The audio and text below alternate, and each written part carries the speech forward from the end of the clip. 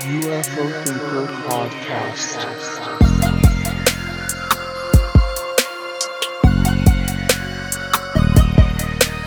Hello, my name's Frank, and I'm the host of the UFO Thinker podcast.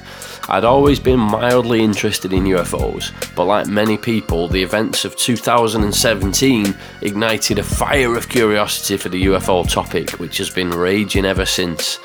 I wanted to start a podcast, but initially thought, well, I'm not an astrophysicist, I'm not a fighter pilot, and I've never even seen a UFO. I'm just a normal guy who's interested in this mystery. But that's when a light bulb went off.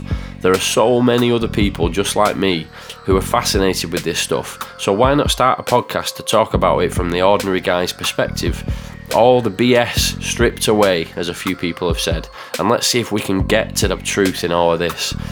Thanks to everyone who's been on board with the journey so far. It's been amazing to see so many listeners tuning in, and if you're new here, welcome. You can now support the podcast on Patreon with tiers starting from £3 per month. The podcast will always be 100% free, but supporting the show in this way allows me to devote more time and make the show bigger and better. Higher tiers also include special benefits such as being able to suggest episode topics and get merchandise, and I really truly appreciate every listener whether you support on Patreon or not. So now, with all of that said, let's get into today's episode. Hello and welcome to the UFO Thinker podcast. My name's Frank and let's get cracking. So another recent events episode, and we're just going to plough straight into it because there's been a lot going on, and there was actually a lot going on last week. Some of this kind of is the grey area between last week and this week, and there's so much happening. I'm just trying to keep up with everything and understand it and make sure I don't miss any key points. For my own understanding, really, and obviously, you know, people who listen to these recent events episodes, hopefully you get something from it as well. So one of the big points that's been happening is this new Lou Elizondo interview with George Knapp on Coast to Coast AM, and as far as I can see, there's not a way to listen to this in full for free. I think it's one of those where you have to, there's a bit of a paywall and you have to join like members of Coast to Coast AM to actually be able to check out the whole thing. But obviously that's kind of what I aim to do with these, is to give you some of the key points, and if you do want to check out the entire thing, you can then go on there and actually pay the little fee. It's a monthly fee, and then you can check out the entire thing. And if you find it fascinating, I would urge you to do that, because, you know, George Knapp is somebody that we can all kind of, I think for the most part, we can all agree on is a very good source of information in this topic. And I always do think it's good to support. If you feel like you get value from somebody's work, support them. You know, I try and do that whenever I can on Patreon and things like that. For other, like Joe Mergier and other podcasts that I get a lot out of, I feel like it's nice to be able to give a bit back and support that work. At the end of the day, whoever we support now, you know, that support will enable them to be able to do more and more work, you know, to push this topic forward. So I do advocate that, much as I don't like interviews being hidden behind a paywall. At the same time, if you hear bits and bats that you find interesting, it's worth supporting if it's a worthwhile cause. So let's dig into a few of the things that Lou was talking about. So first of all, there was a lot of reiterations of things that Lou said in the past, which you would expect, you know, things to do with it being a marathon, not a sprint. But he also asserted that 2022 will be a big year. So that's interesting. I think he's basically trying to temper expectations a little bit. You know, it's not going to be this kind of one and done disclosure situation where the government, you know, the US government have a press conference, Joe Biden goes on stage and just spills the beans. I think by this point it's fairly clear that isn't going to happen. You know, I don't think that's going to happen really with any situation. It's very rare that there's a situation where it's one big press conference and everything just gets spilled out on the table straight away, because those are the things that cause panic, aren't they? Even if there is some kind of disclosure planned, it's definitely going to be a slow slow drip, and if there is no disclosure planned from behind the scenes to gradually tease out the information, it's just literally a case of that information will be revealed gradually through various people's work of trying to reduce the secrecy. But yeah, it was an interesting observation that 2022 is going to be a big year, and it does make you wonder what exactly there is in the pipeline. But obviously, that's going to be revealed as we go along. And as I've said before, there is a lot of different areas to keep an eye on this year, so it will be interesting to see how it all pans out. So, another thing that was highlighted within this interview was the one of the main motivations is for Lou to get congressional interest and support. Now, he's mentioned in previous interviews, like some time ago, that, once he feels like there is that congressional support for this topic, and Congress are going to actually push the various departments who have all the knowledge and all the information about this topic, that he will feel like it's a job done and he'll be able to ride off into the sunset.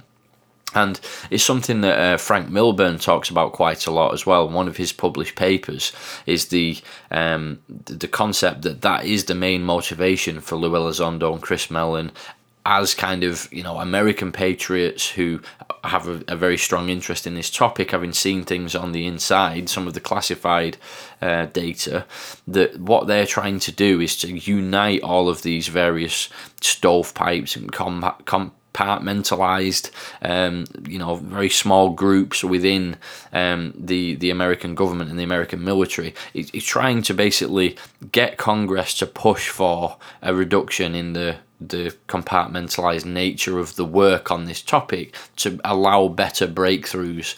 And I think that was a comment that hints at that once again.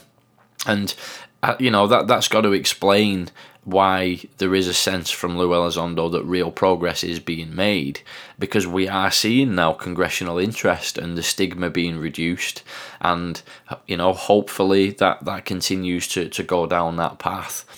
So there was also some mention of the Inspector General investigation as well, the IG investigation, which was basically described as the Inspector General makes recommendations to the Secretary of Defense in an attempt to make the DoD run better.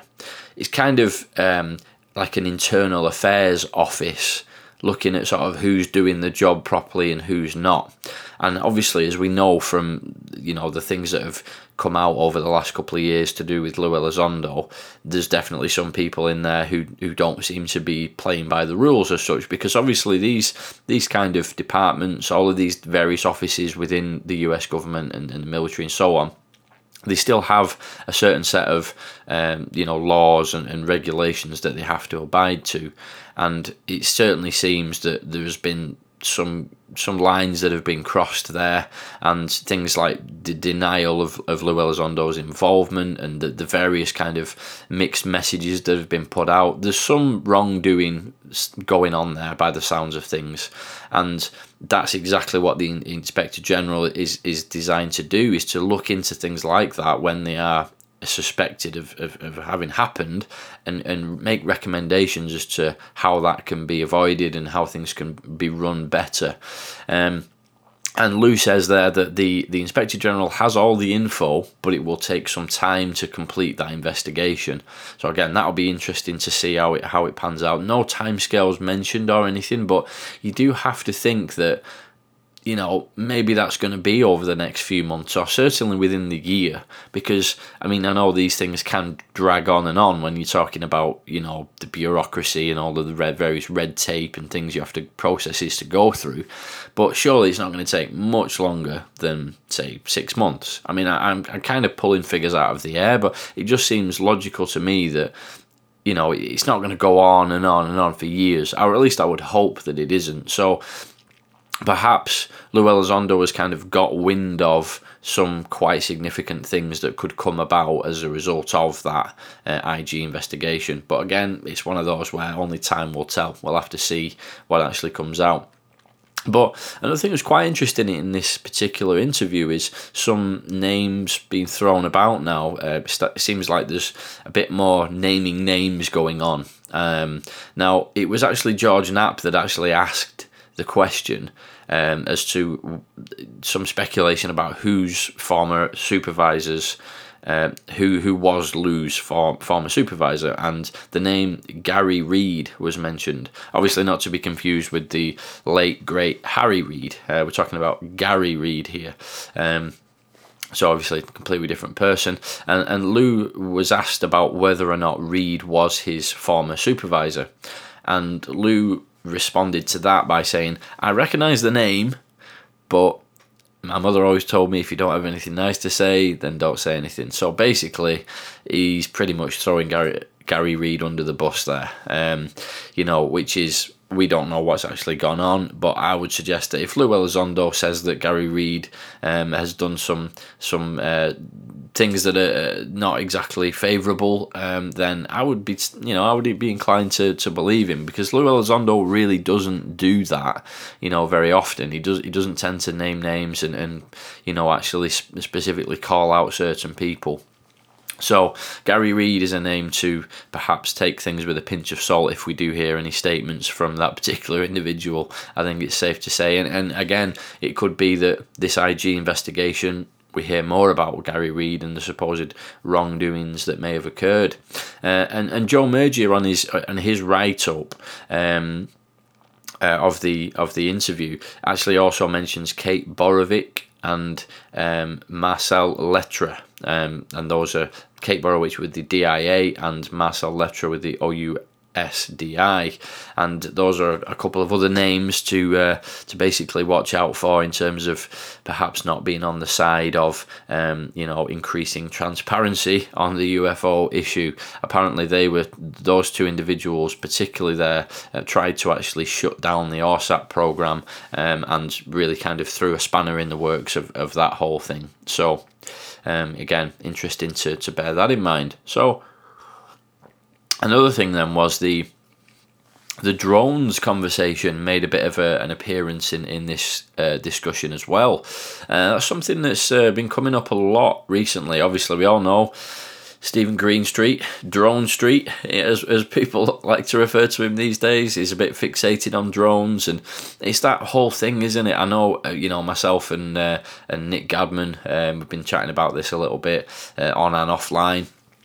Just regarding, it's one of those things where, in this day and age, anything can be described as a drone, can't it? Like, whatever, if you see an unknown object in the sky, one of the first things that people will say is, "Oh, it's just a drone." And it is a bit of it's a godsend really to people who are actually trying to cover up anomalous objects in the sky. Anything can just be dismissed as a drone now, and that gets very frustrating when you're talking about true anomalous objects, especially when you consider, I've mentioned on the podcast, I think it was last week, that there was that James Howard, the pilot in 1954, who saw some kind of large shape-shifting triangular object that followed their plane for miles and miles. I think it was for like an hour, I forget now without checking it, but it was a long time, and everybody on board, dozens of witnesses, all said that they were absolutely convinced that wasn't some kind of atmospheric weather phenomenon. It was an intelligently controlled technology that followed their plane back in 1954. And as I've mentioned, Graham Rendell, in his book UFOs Before Roswell, goes into numerous cases of objects tailing aircraft during the war, and they weren't drones, were they? And basically what's mentioned by Lou Elizondo here is that exactly that these things have been witnessed for a long time, since way before drone technology even existed at all. But however, on a quick side note from the Lou Elizondo interview, there's just been a new Tim McMillan article that's come out, which suggests that the Swedish UFOs that I was talking about last week over the Swedish nuclear facilities may have actually been some kind of PSYOP attempt against the West by Russia.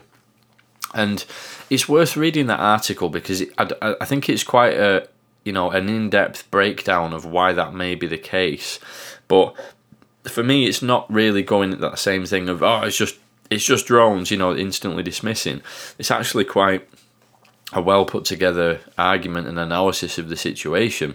And we all know at the moment that obviously there's massive tensions between Russia and Ukraine, and some pretty worrying signs coming from that part of the world at the moment. And we know that Russia have done various cyber attacks on Ukraine, and it's kind of the grey warfare, I think they refer to it as, where it's not an all-out war. It's not everybody's being friendly. It's somewhere in between. Russia just kind of chip away at the confidence of the West, and interfere in elections and run disinformation campaigns, and all of that could be linked to some kind of drone incursions. And something I was talking about last week when I touched on this drones thing was that it's a very complex picture, because it's not a case of everything's a drone. First of all, that's a bit of a ridiculous argument, because we have no way to prove that. It's like saying everything's a seagull. It's daft, because everything's not a seagull. The likelihood of everything to be described as a drone, every single video anomalous object being a drone is almost impossible. But it's also impossible that that none of these objects that are being witnessed are drones. Some of them almost certainly are drones. So it's a real tough line to cross. And I was thinking about this last week and saying that's only going to get more and more confusing as drone technology increases. Like currently, for example, you can say it's not very likely to be a drone because drones can't go that fast. Or you could say it's not likely to be a drone because a drone can't stay in the air for more than 2 hours because of the battery life.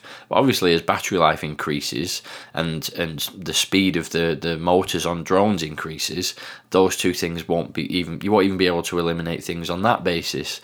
So as drones get more advanced, we're going to be looking at an even more confusing picture, and it's something we're going to have to really bear in mind. If you're interested in the UFO topic, drones are here to stay, and the drone technology that we have on this earth is going to get better and better, and that grey area of is it a drone, is it a true anomalous object, is going to get even more complex.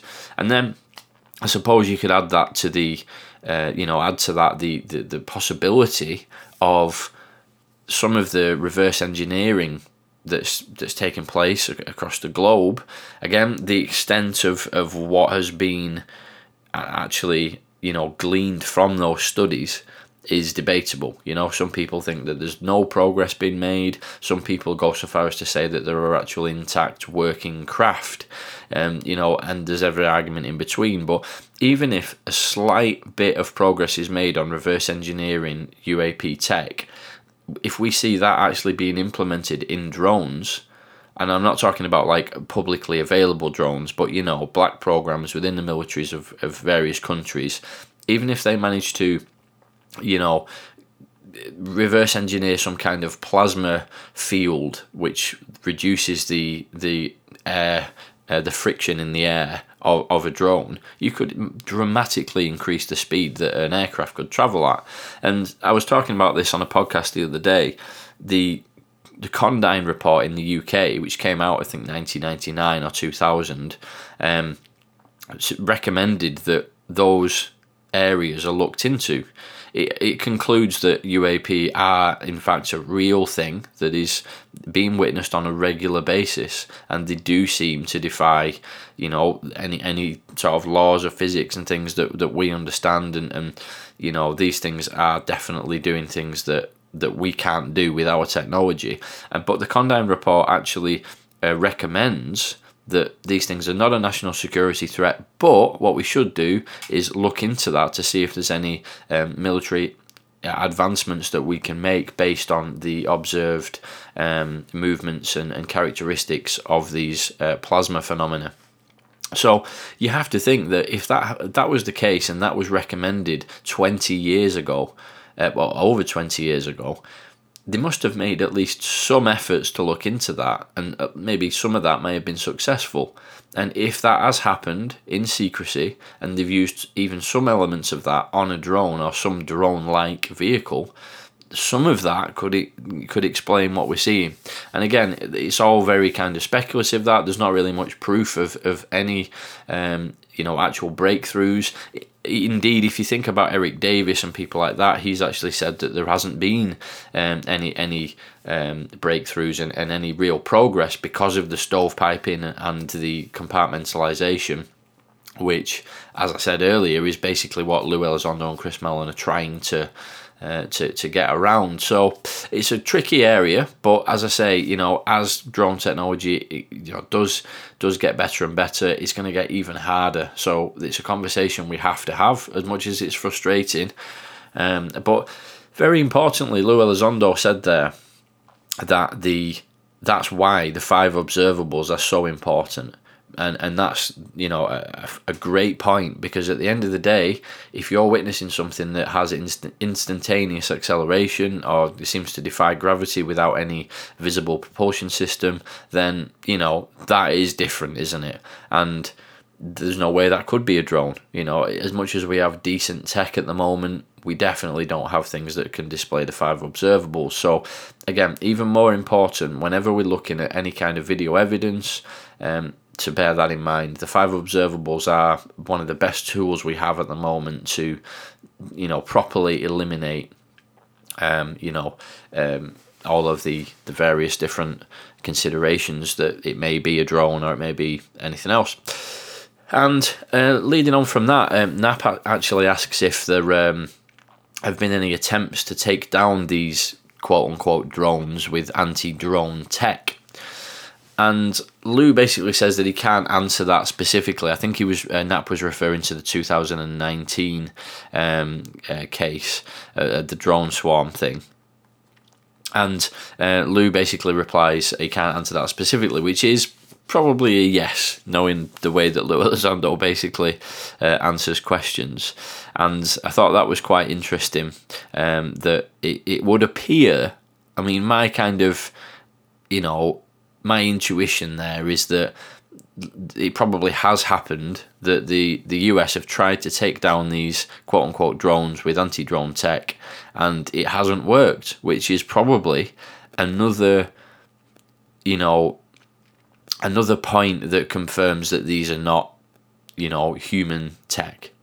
Whatever you take that to mean.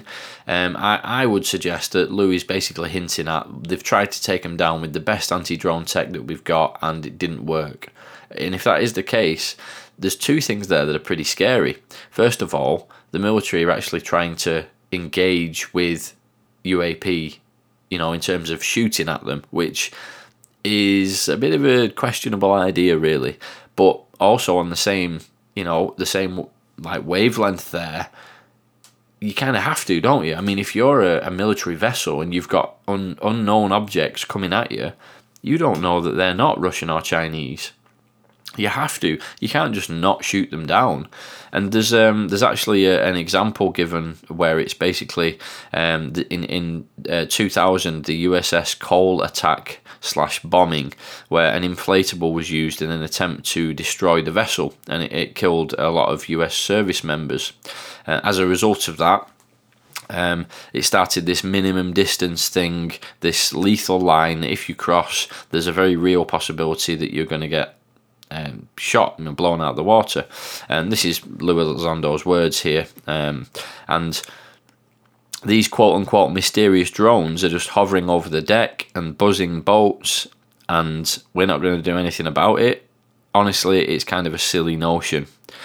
Now, Lou Elizondo says, I'm not at liberty to discuss what the US government did or didn't do, but use some common sense here. Obviously, if you have $1 billion warship, you're not going to allow some sort of drone anywhere near your equities, especially when you're doing flight operations or anything like that, because you have a lot at stake, including people's lives, the mission, etc. And Knapp goes on to say, East Coast incidents with objects just sitting there for days in high winds. We made some of the pictures public. I heard there were discussions about trying to snag a couple of them. or snag one? And Lou says, which I thought was really interesting, I'm in the middle of writing a book, and my hope some of these very compelling incidents that I was privy to in ATIP will be able to be told. I think 5% of the story has been told. When people find out just how much was going on, I think people are going to be absolutely shocked and stunned. I mean, I think that's quite a big point. First of all, let's kind of unpack what was said there. So first of all, I'm in the middle of writing a book. So that's interesting in itself as a slight aside point.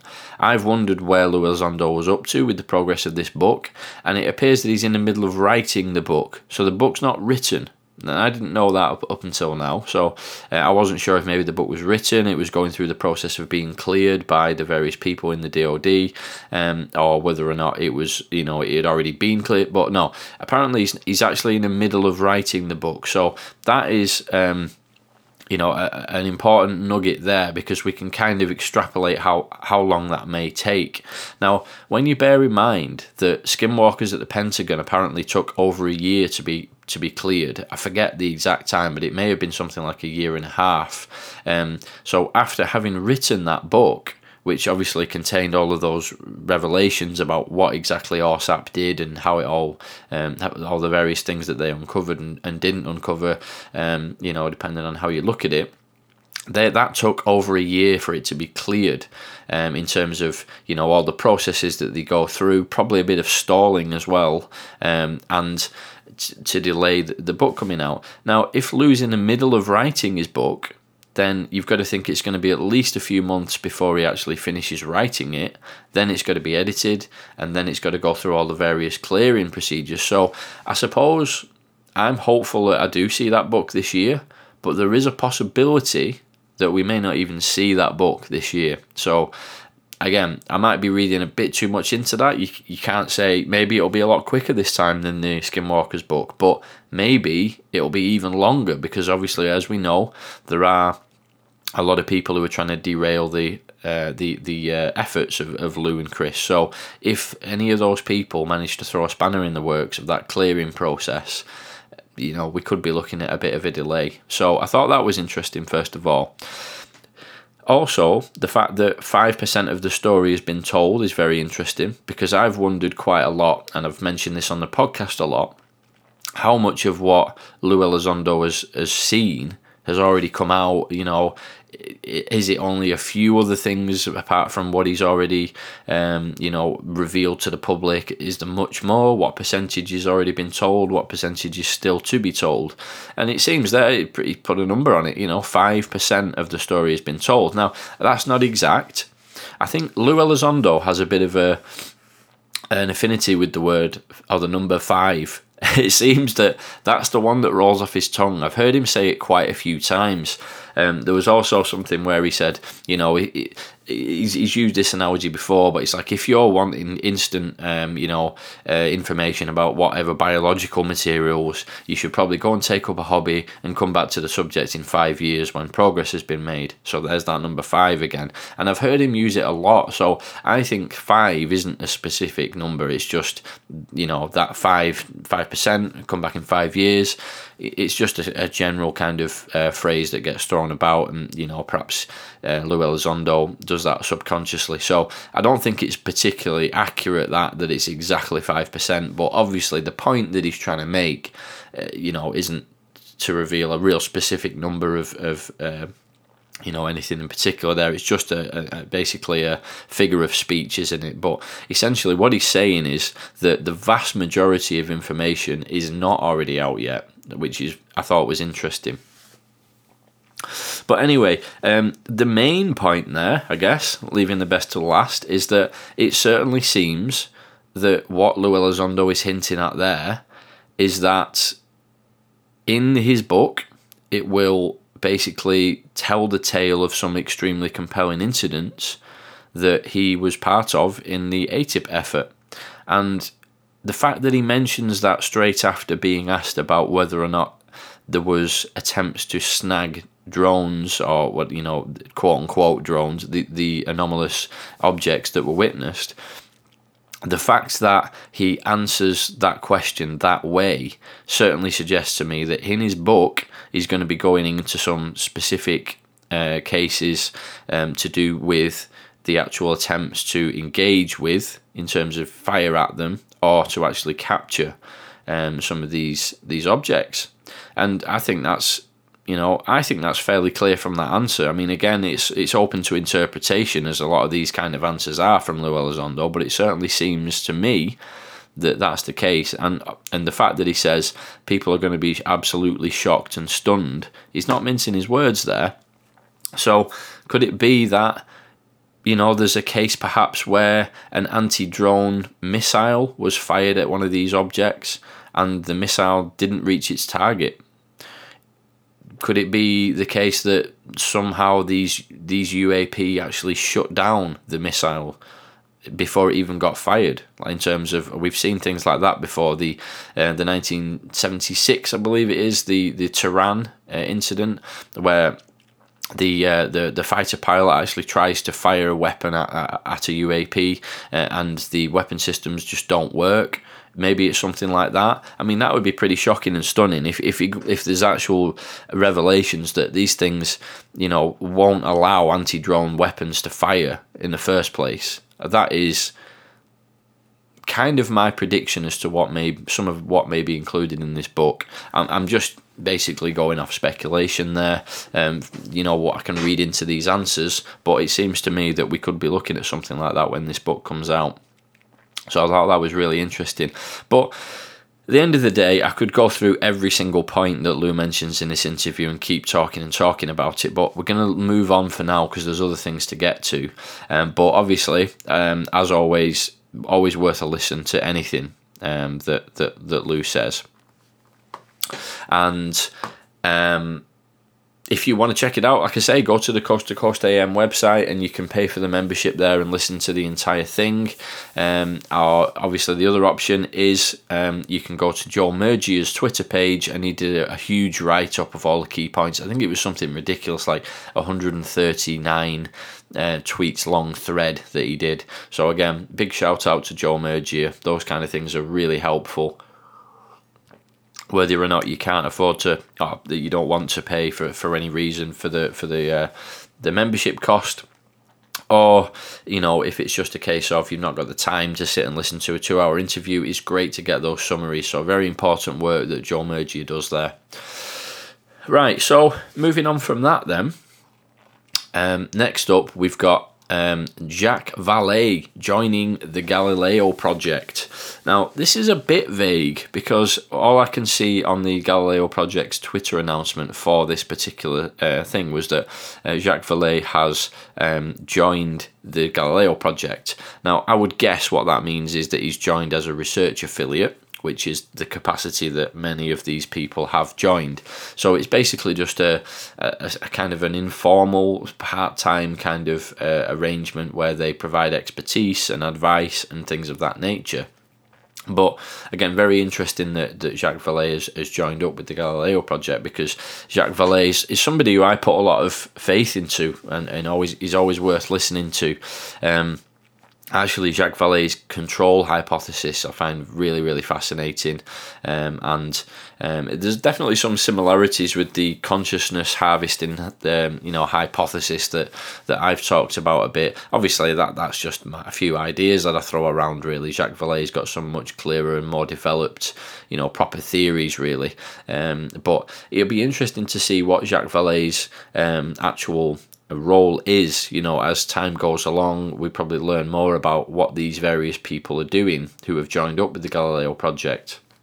And worth touching on was there was actually some criticism of the fact that Jacques Vallée has joined up with the Galileo project. There's a few kind of quite funny tweets that some people did about, like, well, pretty much everyone has joined the Galileo project by this point, which I must admit is a bit of a concern for me as well. There's a hell of a lot of people who are now research affiliates with the Galileo project, and you've got to wonder, is that a bit too much of a scattershot approach? And how is too many cooks spoil the broth?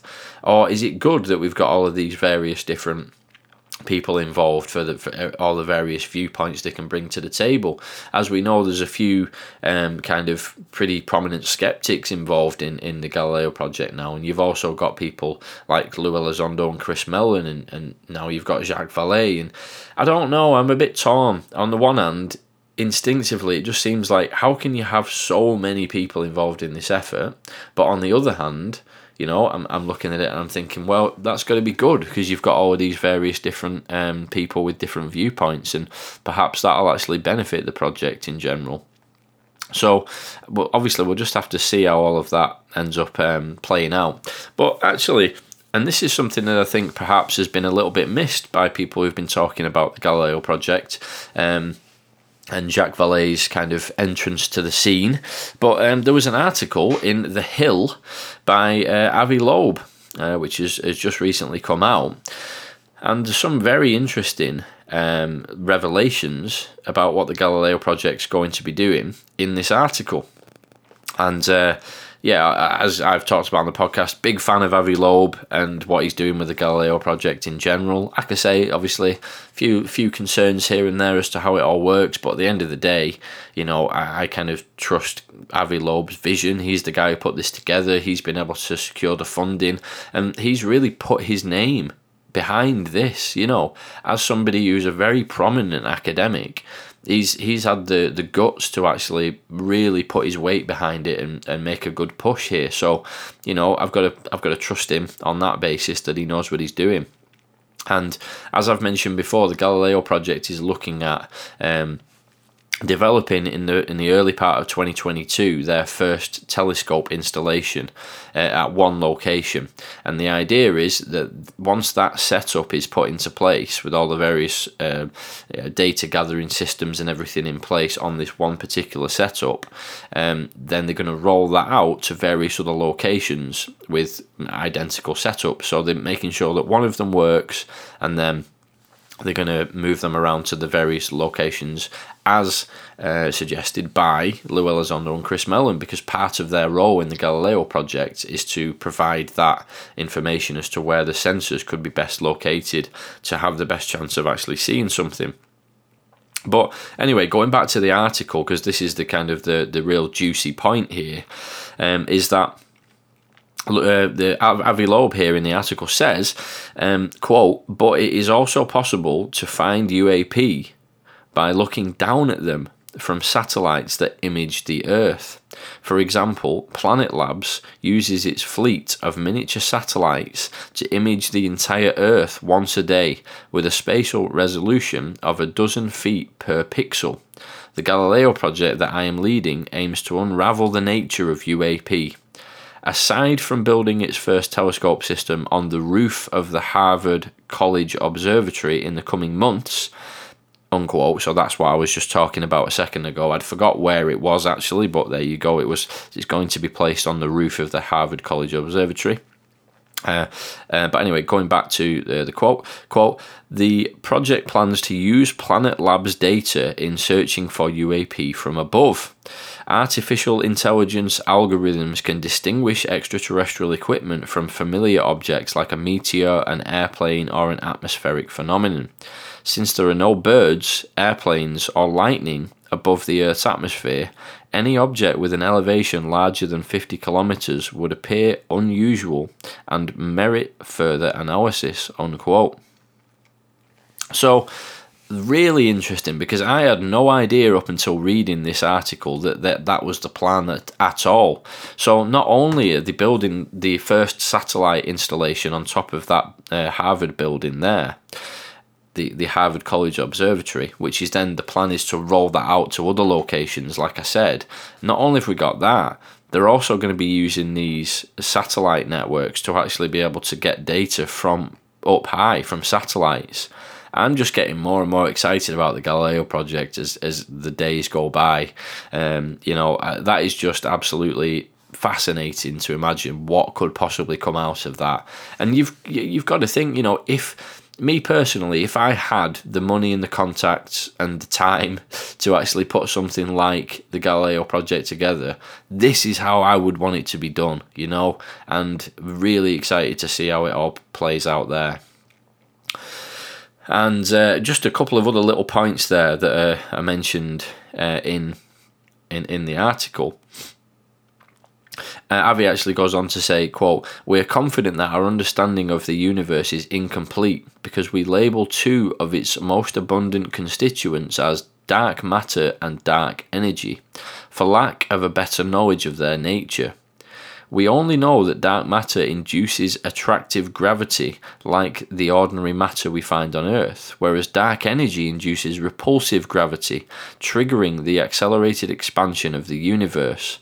If an extraterrestrial technological civilization was able to harness these unknown but most abundant cosmic constituents to fuel the propulsion of its engineered vehicles, our telescopes would not detect the standard exhaust plumes that usually surround human-made crafts." Unquote. And that was just another one. It's like, Avi, you are a legend, sir. Thank you.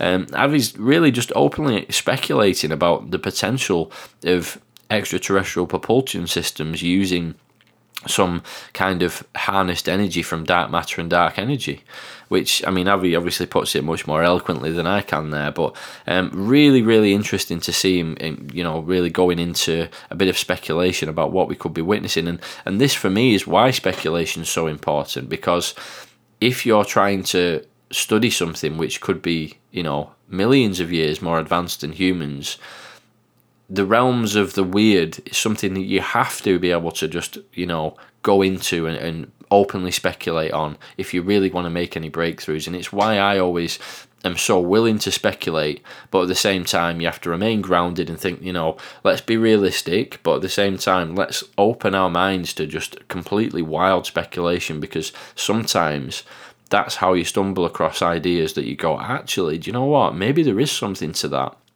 And another really interesting part of the article I wanted to mention is, quote, "By watching human history, an interstellar committee might decide that there is no evidence for intelligence in the solar system as of yet."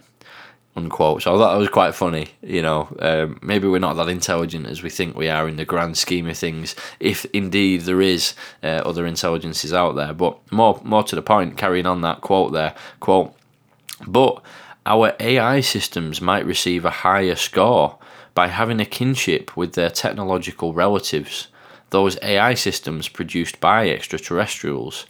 Here's hoping that our technological kids, namely the AI systems we develop, will do better than humans. In the bigger scheme of the universe, the sky's the limit." Unquote. So, really, really interesting observation there, that actually, if there are some kind of extraterrestrial civilizations out there that exist elsewhere in the universe or in another dimension or here on Earth or whatever, perhaps they're actually looking at our AI systems with some admiration or some kind of sense of familiarity.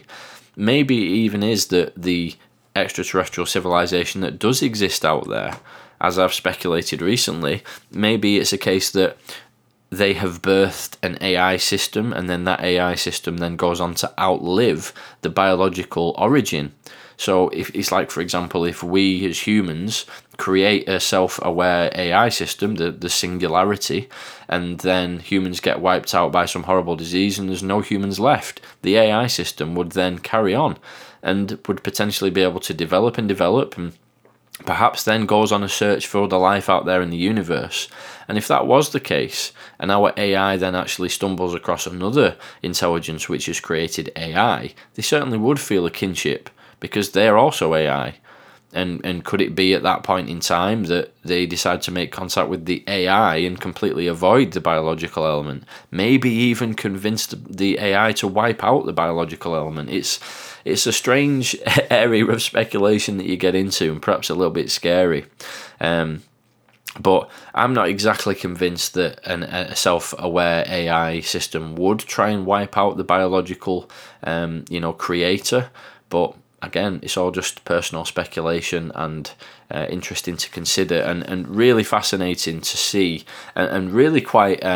For me personally, some people would look at those comments from Avi and think that, oh, what's he talking about? He's going down some weird speculative routes. But I think that speculation is really, really healthy. And again, what I love about Avi Loeb's approach and the Galileo Project's approach is that they're willing to speculate and consider some pretty out there ideas, because I think you have to in this particular topic. So as I say, you really should go and check out the article in general, because it's fascinating, and it's on The Hill, and it's thehill.com, and the article is called "Can We Find UFOs from Above?" And that literally came out over the last few days. It was actually January the 24th, so it came out yesterday. So worth a read. And Avi Loeb, he just pops up with articles everywhere, so I was lucky to have actually found that one. I don't know how that guy manages to do all the things that he does. He must be a real workaholic, because he's always got articles popping up, but I am not complaining. So moving on from that then, so we've also got a little bit more about the Havana Syndrome in the news once again, and this is something I've seen quite a few people sharing on Twitter. I know Frank Milburn, who I've been talking to recently, I had him on the podcast. Myself and Frank have actually been discussing this offline, and we're hopefully going to try and put together a show for my podcast at some point soon regarding Havana Syndrome, and going into it in a little bit more detail. But it's a tricky picture that's emerging, because what has been mentioned in the news this week was that actually the CIA investigation is not complete, but it does seem to suggest in these articles that are coming out that so far the findings point towards the fact that a adversarial nation is not responsible for the effects of Havana Syndrome. And that article, there's been numerous articles actually. Washington Post was one that I read this morning, and I also saw it on BBC News yesterday. Now, I'm not entirely convinced by that explanation, if I'm honest. And again, this will be something I'll come back to in much more detail when we do the dedicated show on Havana Syndrome. But let's just say the people who I'm speaking to behind the scenes, and similar situation from what I've heard from the people that Frank Milburn is speaking to behind the scenes. Everything that I'm hearing suggests that it's nothing to do with UAP, and it is to do with a state actor or some kind of adversarial nation. Even the recent article by Gary Nolan the recent article on Gary Nolan's work in Vice, Gary Nolan very strongly suggests in the article that he thinks that as a state actor and not related to UAP, especially the case that the specific case that he's mentioning is the one on Skinwalker Ranch, and that is suspected to be a state actor and not related to UAP exposure. So it seems very strange that you're hearing from Gary Nolan in that particular case. I'm also hearing from other sources behind the scenes that there's a state actor involved here. And Frank Milburn has talked on a couple of podcasts recently about the fact that some of these adversarial nations may have a way of hacking mobile phones and routers and electronic equipment around the home or the office, and using that to actually basically adapt the frequency that's been emitted by that electronic device to a frequency that is extremely harmful and can cause damage to vital organs or your brain. Now, it's very odd that would be the case, but then in the news we're hearing that it's not an adversary.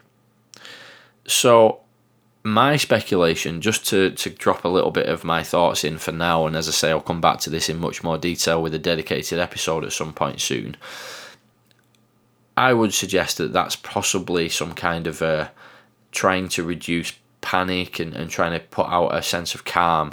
Perhaps if there is some kind of behind-the-scenes effort to look into Havana Syndrome, they've decided on the public face of it to say, oh, don't worry, it's nothing adversarial, we don't know what it is, it's just some weird thing that's happening. Because actually, perhaps what they're actually finding is that it is something to do with Russia or China or an adversarial nation, and they don't want to give away that that's the conclusions that they're reaching. It seems to me to be some kind of a cover-up. And it also seems a bit unusual, the fact that they have announced this despite actually not having finished the investigation. That raises a question mark for me. Why would you say, we've not finished our investigation yet, but what we found so far is this? Generally, that's not how these things work. I mean, it's like Boris Johnson's current thing with the investigation into whether or not they held parties in the UK government buildings during the lockdown. There's no speculation there of, the investigation is not finished, but I don't think there was anything to worry about. They would never say that. Generally, the line from any organisation is, we'll wait till the organisation's complete before we make any judgment. So it's quite irregular that they've actually... I would imagine what's happened is they've put out a press release to all the various news outlets and media organisations to say that it is nothing adversarial, despite that not seeming to be the case. So there's something going on there. But as I say, we'll come back to that later down the line. I'm still trying to figure out what the links are to UAP. Now, I suppose even the fact that somebody on the ranch, Skinwalker Ranch, was targeted with Havana syndrome and caused a pretty significant injury, that is a link in itself to UAP. But Lou Elizondo has mentioned that we'd be hearing more about Havana syndrome in the coming years, and seemed to sort of be suggesting a link with UAP. So Havana syndrome's an area to keep looking into, but we're going to leave it there for now on that one. So finally, just to finish off, because this is something I've ummed and ahed about whether to even talk about on the podcast, but I'm just going to go into it. I can give my opinion. You may think about this completely differently, which is completely fine. I think in the UFO topic, and any topic really in life, you have to be quite comfortable disagreeing sometimes, and I think that's healthy and absolutely fine. A lot of the people I listen to, like I said a lot, I am an actual podcast addict. I listen to tons of podcasts. Even though I have my own podcast, I'm always listening to UFO podcasts. And I've talked in the past about which ones I listen to and things like that. There's a lot out there, so I don't listen to every podcast. But, I really enjoy listening to a wide range of podcasts. And a lot of these podcasts, I don't necessarily agree with everything that everyone says. And that's fine.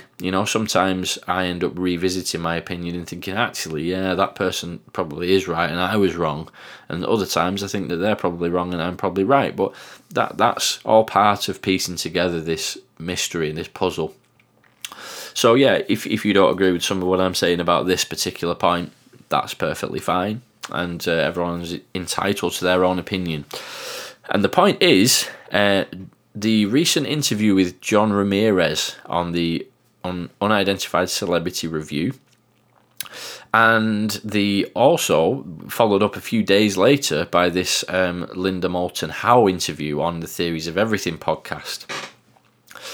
So basically, they were both kind of a bit of a, both sides of the same coin in a way, these particular two interviews. If you're not familiar with what happened, basically John Ramirez, a long distinguished career within the CIA, had quite a lot of expertise in certain areas to do with sensor systems and satellites, and signals intelligence. And he was on UCR just recently and did quite a long interview there. And Rather B. Squidding, one of the hosts, pretty intensively kind of grilled him about a few areas. Now, my personal opinion is that the questioning was not the tone that I thought was necessary for the situation. The questions themselves, I don't have a problem with. I think we should be asking tough questions.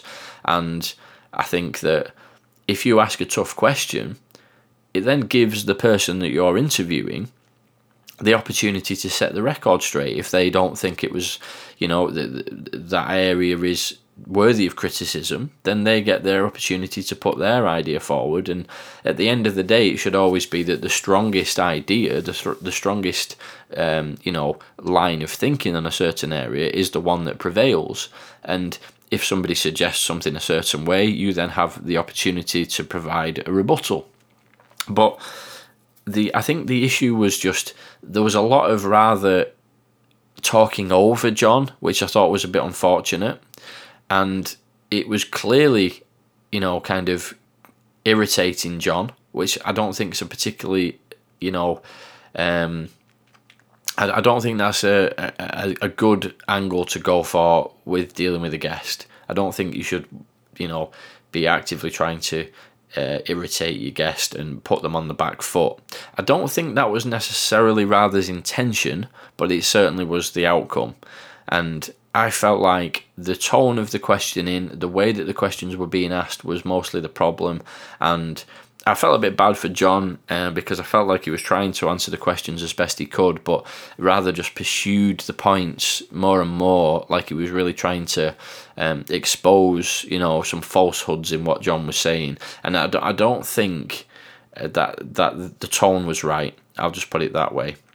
Now, a lot of people have stepped out in support of Rather's questioning. A lot of people have stepped out in support of John Ramirez and slated Rather's questioning.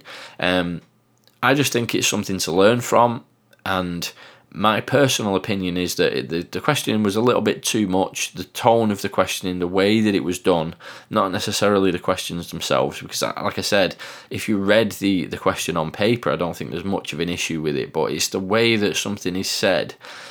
It makes a big difference. And you can ask tough questions without being interrogative, if that's actually even a word. And I really don't like gotcha type of things, where you kind of lure somebody in with leading questions to kind of trap them and make them appear to be, stupid or something. It's something that I would never do in an interview. And I feel like there was, even if it wasn't intended to come across that way, that's kind of how it felt to me listening to it. But, like I said, I know a lot of people won't agree with that. A lot of people, I saw people on Twitter kind of saying things along the lines of, I saw somebody in particular, I can't remember who it was now, I apologise, but somebody said, when people say it's not the question, it's the way the question was asked, it's most often the question that was the problem. And I just don't agree, because I think you can ask a question in lots of different ways. And if the tone of your voice and the way you put a question across, and you don't let your guest finish and you're butting in all the time and talking over them, it just gets somebody's back up, and there's a better way of doing it than that. So that's my viewpoint on that. Nothing against Rather. I know other people are not a big fan of the guy. Some people love him. I actually don't mind Rather. In terms of his actual videos that he does on his own channel, I actually find them quite interesting. He's got some ideas that I don't agree with, and some that I do, and it's always an interesting viewpoint with some of his analysis. But in this case, I think it was a little bit beyond the line. Now, the other one was Linda Moulton Howe on Theories of Everything, and I thought this was pretty much the opposite situation. I thought that that Kurt actually asked some tough questions, but those are the questions that people wanted to hear answered, and he asked them in a way that I thought personally was very polite and was the correct way to ask those questions. But Linda Moulton Howe became very defensive on hearing certain questions being asked, and I think, unfortunately, she didn't misunderstand quite a few of the questions as well, and Kurt had to kind of go back and clarify what he actually meant. But, that's kind of by the by. Obviously, Linda Moulton Howe is an 80-year-old lady at the end of the day, so there may be some things that get lost in translation a little bit. And, perhaps we do have to cut a little bit of slack just from that point of view, not to patronise, because obviously Linda Moulton Howe is a very capable person, and somebody who's been involved in this topic for decades and decades, longer than I have. So, nothing but respect for persistence on that. On the topic, but at the same time, if you've been involved in the topic for decades, you should have some pretty rounded arguments to back up your viewpoints, and she didn't provide them, unfortunately. And it was a case of basically something that I think perhaps the old guard in ufology, in the study of the phenomenon or the phenomena, I think back in the olden days, before the information sharing on the internet, people had to really cling to cases with pretty dubious provenance, if we put it that way. And I think perhaps some people who used to be involved in the older eras of the study of the phenomena became accustomed to, accepting cases with dubious provenance. And it became more about almost a cult of personality. You kind of trust that Stephen Greer's case that he's put forward is legit because it's Stephen Greer that we're talking about. My argument is that forget who's brought it forward, what are the actual facts and figures and evidence on the table. And I think that is a distinct difference that these two interviews really made me think about. We're in an era now, post TTSA, post Lou Elizondo and Chris Mellon coming out, post the Navy videos. It's a different climate. And the days of, I've been looking into this topic for 20 years, the days of I've put hours and hours of boots in the ground research into this particular case, so you have to believe me, those days are over, and it's a different situation now. Now, don't get me wrong, as somebody who talks about this topic, you build up credibility and people, take you seriously or less seriously depending on the credibility that you've built up. That is still the case. But additionally now, cases have to have real evidence and data to back them up. Otherwise, you can't really take it seriously, considering that there are other cases out there that do have that. Dubious provenance, backed up by somebody who appears to be legit, is no longer acceptable in terms of having conversations about new cases. And I think that's a good thing. And what perhaps these couple of interviews have made me think about is the kind of crossover and bleed through of people using that old approach compared to people using the newer approach. I think even if you have that new approach of being a bit more demanding in terms of what you require from a certain case or a certain conversation, there's a way to go about it. Yes, demand more information, demand more high quality source information and evidence and data to back things up. But on the other hand, we have to be able to do that in a way that is respectful and that doesn't upset people and can remain civil. And as you all probably know if you listen to this show, that's what I try and do all the time. I have no problem disagreeing with somebody, but I also at the same time I've made a pledge, a solemn pledge, to never insult people, attack the argument, not the person. And the problem is when you have somebody like Linda Moulton Howe saying, I think the question, funnily enough, actually, the question came from Lewis from UCR, which is a strange link how it all comes full circle there. But Lewis's question to Linda Moulton Howe right at the end of the Kurt Jaimungal interview on Theories of Everything was, has there ever been a case that you've had to redact because of, the information turned out to not be as good as you thought it was? A legit question. And I think he actually says, big Linda fan, thanks, or something at the end. So, he has asked a question there, which I think is a legitimate question, asked in a way that I find to be reasonable. And Linda basically responded to that by going on a rant about how she was a respectable journalist, how she's looked into this subject for decades, and almost seeming to suggest, how dare you question whether or not any of my cases have not been not stacked up in the long run. And the concept of how dare you question my credibility misses the point, because what we're talking about here is specific cases, and that doesn't necessarily have anything to do with your individual credibility as a person. We're talking about, like I said earlier, you should attack the idea, not the person, And if that is the case, the person, as there is an importance there, because the person bringing a certain case forward is worthy of consideration when you're actually considering the case. But I think more importantly, especially in the current climate of this topic, more importantly is the actual case itself. You know, it's like the Jeremy Corbell and George Knapp footage that's come out. You know, yes, you kind of probably slightly more willing to take it on board in the first place because it's George Knapp and, you know, and it's Jeremy Corbell, you know, who again, some people question certain things about either of those two gentlemen, but the fact is they bring it forward, but then once they've brought it forward and got it to your attention, you should be focusing on the case itself, and the person at that point is almost irrelevant. And yeah, as I say, just it's a few things that it made me think about to do with the older generation of UFOs and the newer generation, and how can we improve things going forward? Because what we have to remember is we are all on the same team at the end of the day. We all want more information about this topic. We all want more transparency, and we have to work together. It can't be, you know, screw the old generation. They think about it in an old-fashioned way. These people have got real information, and I even think that about Stephen Greer. A lot of what Stephen Greer said is probably legit, you know, and there's a lot of people who put a lot of faith into what Stephen Greer has said. Now, he's unfortunately soured the pot a little bit by, you know, certain other things that have come out over the years, like the, you know, the flares and so on, which, you know, are very questionable.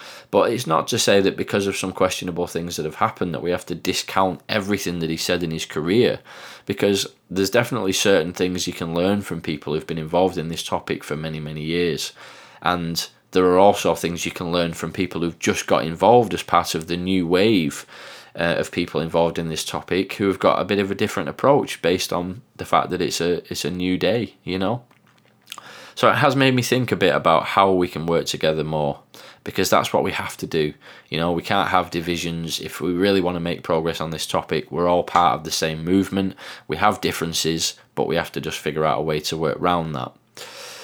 I don't have the answers there, but if you guys have got any thoughts, any listeners want to get in touch, as always, you can give me a shout on Twitter at UFOthinker and UFOthinker@hotmail.com or UFOthinker@protonmail.com. Do give me a shout. If you're still listening to this point in the podcast, you're definitely a hardcore listener, because it's an hour and 6 minutes in by this point, so congratulations on sticking with it without falling asleep.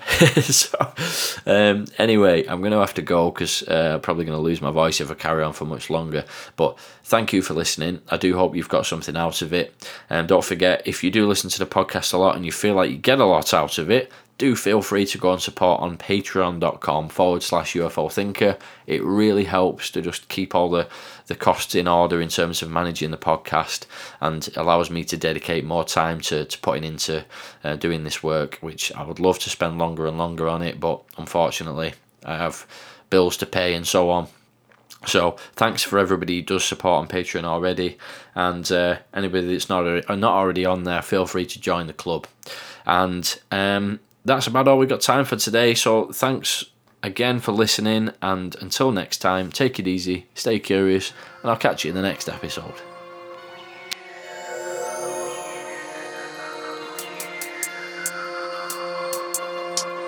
UFO Thinker Podcast.